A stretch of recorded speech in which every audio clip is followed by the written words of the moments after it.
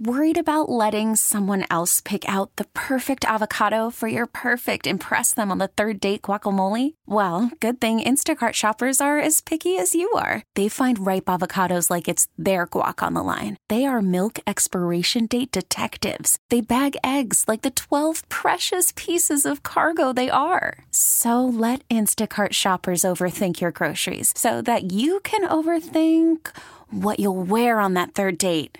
Download the Instacart app to get free delivery on your first 3 orders while supplies last. Minimum $10 per order. Additional terms apply. Gary? It is. Oh, there he is. Hey, Gary, what's up? This is Gary Danielson, of course, the great lead analyst for the SEC on CBS. Gary, what's up, buddy? I'm doing good. Doing good. Hope we get it. Well, we had a consequential game last week, but again, not another close game. But I have to admit, watching the game, I was, watching Georgia and Auburn.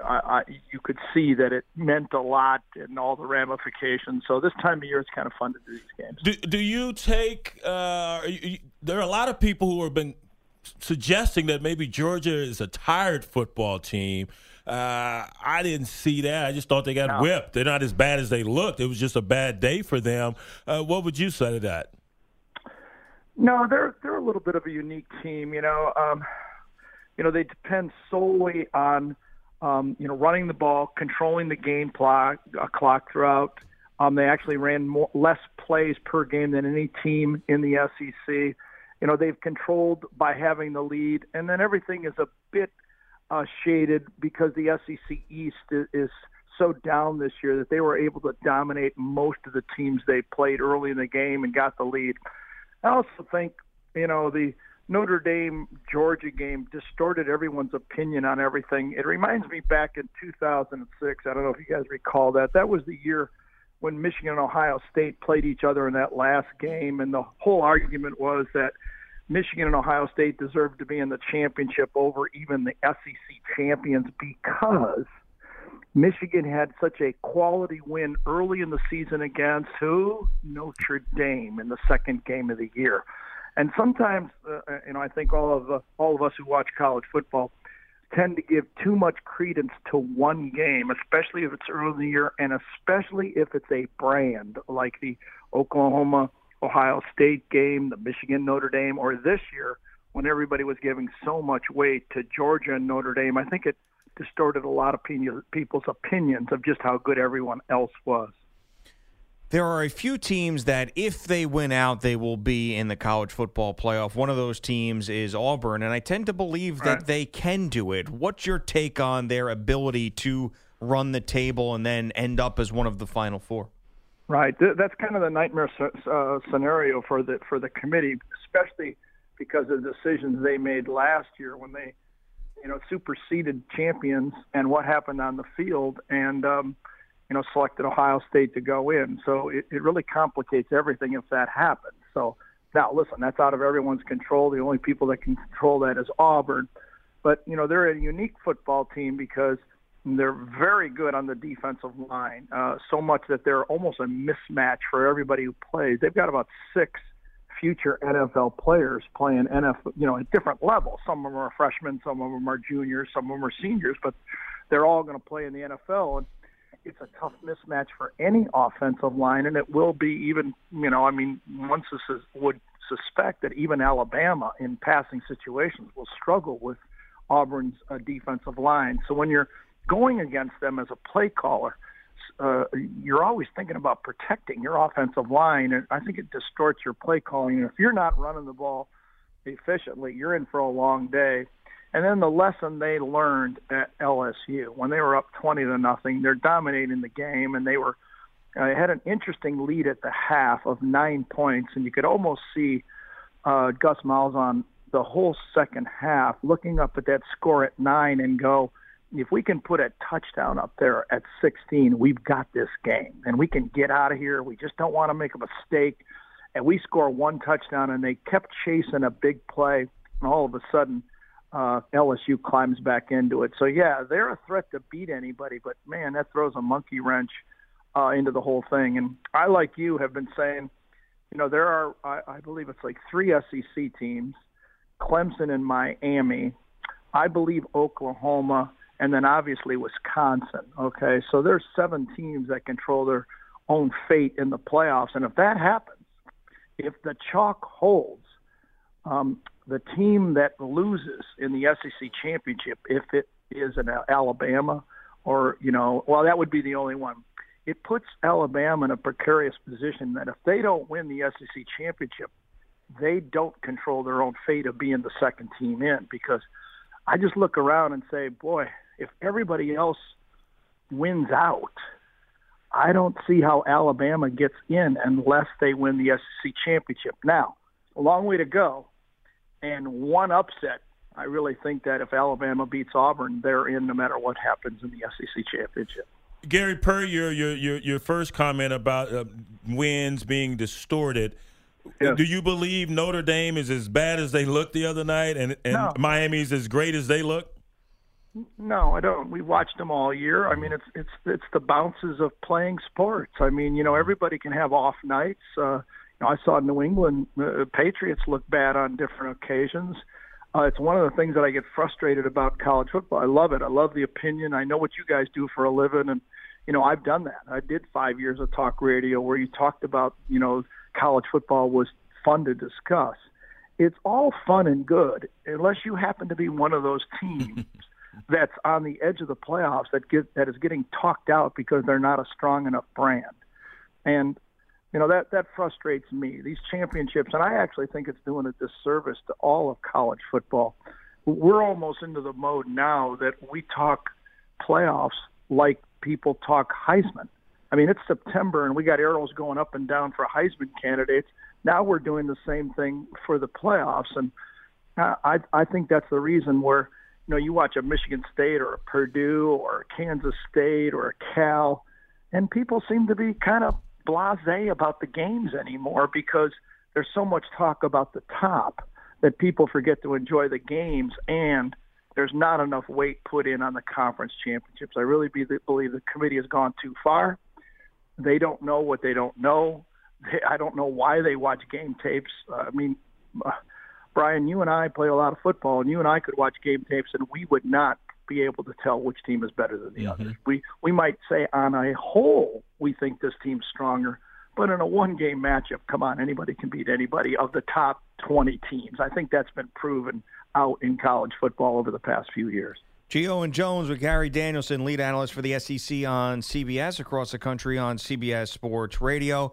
I agree with a lot of your takes on the committee and have before when you've been on the show, and they added a new wrinkle this past week when they started talking about Oklahoma's defense as a reason for them to be 4 and not 2, which is something I'd never heard before. Right. And I had a little bit of a conniption over that. I imagine you did as well.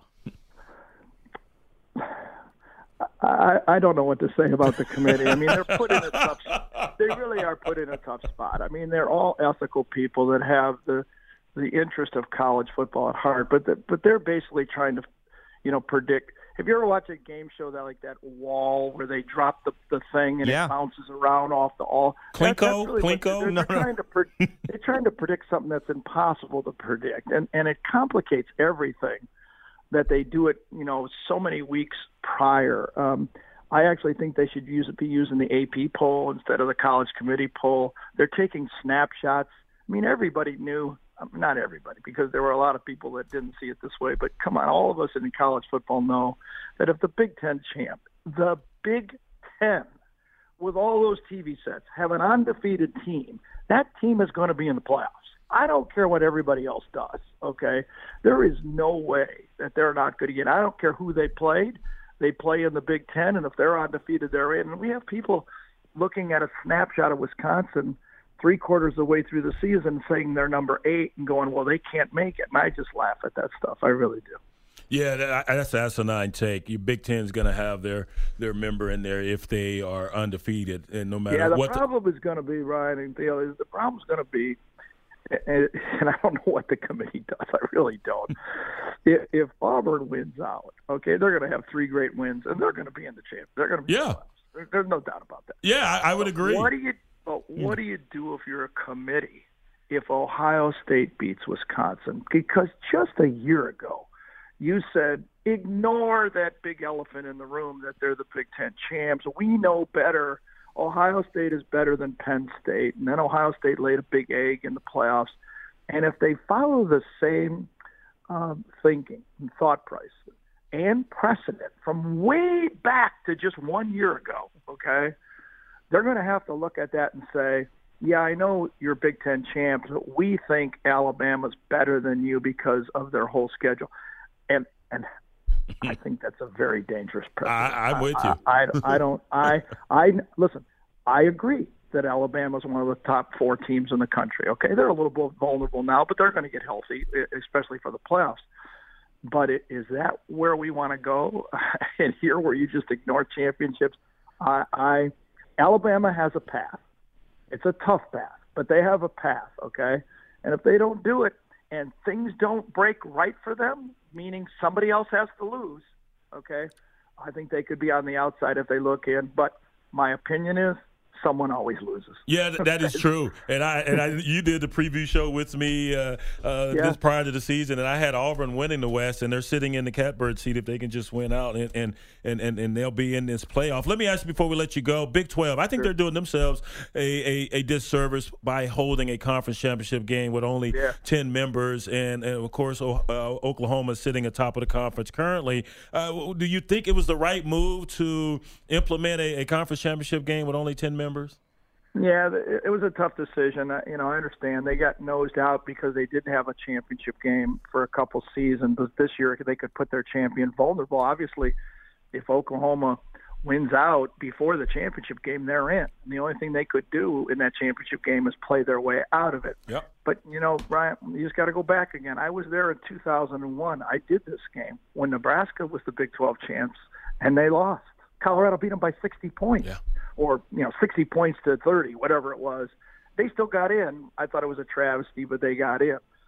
I was there, when Oklahoma lost to Kansas State and Darren Sproles, okay, but they still got in. So college football, I never cease to be amazed that people think they know more than what happens on the field.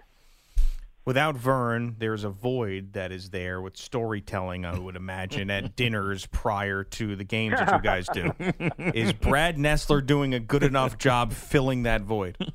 Well, I'm not pretty sure that if we went all across the landscape of play-by-play analysts, and there's a bunch of play-by-play people across college football, there's a couple, a bunch of talented ones. But I'll bet we couldn't find one closer to storytelling than Brad Nessler. Yeah. I'll have to say that. He's a good man, and I think a lot of play-by-play people listen to Brad Nessler and go, well, that's a pro. And he knows how to do it, and that's been evident all year. Well, you guys, you're having a blast, man, and we enjoy listening to you, and it just comes shining through all the broadcasts. So congrats on another great year, and look forward to breaking bread with you here in a week or so. You got it. See you in Atlanta, guys. A great show, and I enjoy doing it all the time. Call anytime, and I'll try to get my phone fixed. Thanks, Gary. Gary Danielson. We get it. Attention spans just aren't what they used to be. Heads in social media and eyes on Netflix. But what do people do with their ears? Well, for one, they're listening to audio. Americans spend 4.4 hours with audio every day. Oh, and you want the proof? Well, you just sat through this ad that's now approaching 30 seconds. What could you say to a potential customer in 30 seconds? Let Odyssey put together a media plan tailor-made for your unique marketing needs. Advertise with Odyssey. Visit ads.odyssey.com.